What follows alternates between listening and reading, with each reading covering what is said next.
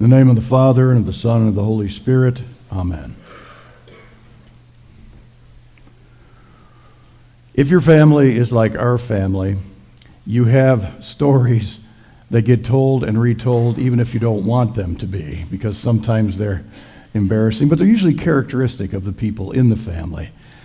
I was thinking back to one, this was with my dad, this was decades ago, but we were talking about food.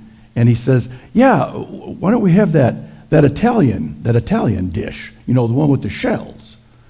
And we were going, what, lasagna or rigatoni or what? And finally my mother said, you don't mean tacos, do you? Yeah, tacos, the one with the shells.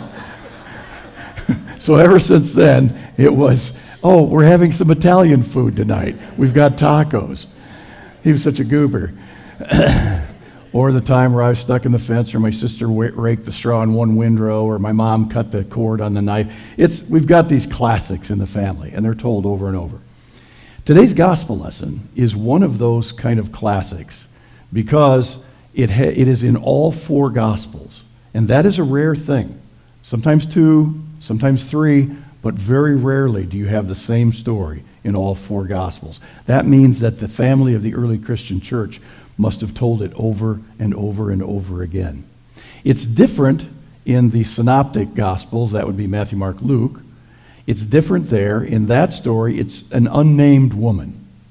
But in the Gospel of John, which is the eyewitness gospel, we know the woman very well. It's Mary, the sister of Martha and Lazarus. Mary, the one who sat at Jesus' feet as a disciple and listened carefully while her sister was bustling in the kitchen and was mad at her about it. Mary, the one with the emotional import when her brother died, that came to Jesus, fell at his feet and sobbed, and that's what led Jesus to begin sobbing.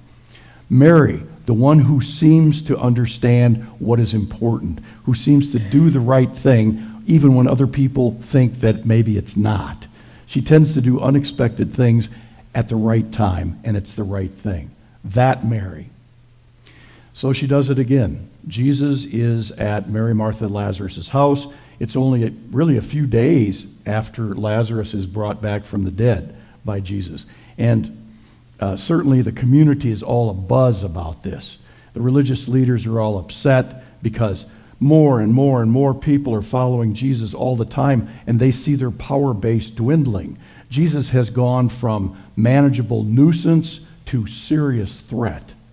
And Mary is the one who seems to see that because Jesus raised her brother from the dead, it won't be long before Jesus will be taking his place in the tomb. Mary comes with a jar of costly ointment. She breaks it open. She pours it on Jesus' feet. She rubs Jesus' feet with it, and she wipes the excess off with her hair. Judas Iscariot, of course, the spoilsport, jumps in and says, "Oh, you shouldn't have done that. You could have sold that for 300 denarii, which would be about 10 months' wages for the average laborer. You could have sold that for 300 denarii and given that money to the poor." Right, as if Judas gave any rip for the poor. The only thing he was interested in is he was the treasurer. He held the common purse, and it's a lot easier to embezzle if there's more money in the common purse. That's the only thing Judas was worried about. And Jesus said, "No, leave her alone. Leave her alone. She bought it for my burial." Jesus gets it right away, what she's doing. Let her carry out her message here. Mary does some things that are surprising, they're unexpected, and some of them in that culture might even be considered shameful. Here's a series of what she did. She let her hair down, which normally a woman in that culture would only do maybe in the presence of her husband.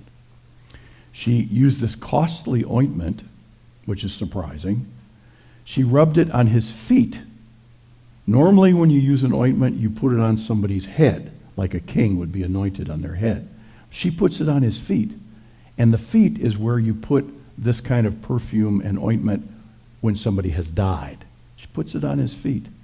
And then, she touches Jesus, which a woman touching a man in public, that wouldn't have been done either. And finally, she takes her glory, her long hair, and wipes off the excess perfume. These are all unexpected, edgy, kind of surprising things for her to do. And yet, She is the one who gets it. Mary is the one who understands what is going to happen. And Mary is here acting very much like the Old Testament prophets. So you may recall, we talked about Jeremiah a few weeks ago.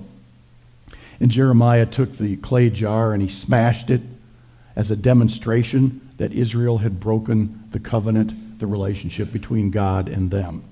So prophets oftentimes acted things out physically. So Jeremiah broke that pot. And Ezekiel, remember, he ate part of the scroll to symbolize that he had the word of God inside of him. It was kind of a weird thing to do, but it was a demonstration. And then we have Isaiah, who ran around naked for a while in order to show that the nation of Israel had shamed the Lord by their unfaithfulness. And finally, we have the prophet Hosea, who was told to marry a prostitute and raise children with her to show that Israel had been unfaithful. And the children's names were like not to be pitied and weird names like that. So prophets oftentimes acted out what their message was. And that's what Mary is doing. She's acting out the upcoming death of Jesus and his being in the tomb in place of her brother Lazarus. She does the right thing. It's unexpected, it's surprising, and she's an unexpected person to be the prophet, but that's what she's functioning as. There are a lot of people in Scripture who are unexpected and who do unexpected things. Abraham, you wouldn't expect him to be the father of a great nation when he was 90 years old and had no kids. And yet, that's exactly what happened. David was not exactly the pick of the litter when they went to go look for kings for Israel. And yet, they said, no, that's the one. He's a man after the Lord's own heart. And so he became the king. Mary is another one of those characters. And I think that the lesson for us today, for the rest of us here, is to say, could the Lord use me? It's kind of unexpected. Maybe I'm just a regular garden variety Christian. But could the Lord be using me in some unexpected way? Could the Lord have a special purpose for me if I'm open to this and if I'm willing? Could the Lord do something with me? And I think the answer throughout Scripture over and over again is, yeah. Paul was a persecutor of the church. He became the apostle to the Gentiles. Regular garden variety folks are the people that Jesus always picked, like the disciples. They were no bonus, but there they were, his special disciples.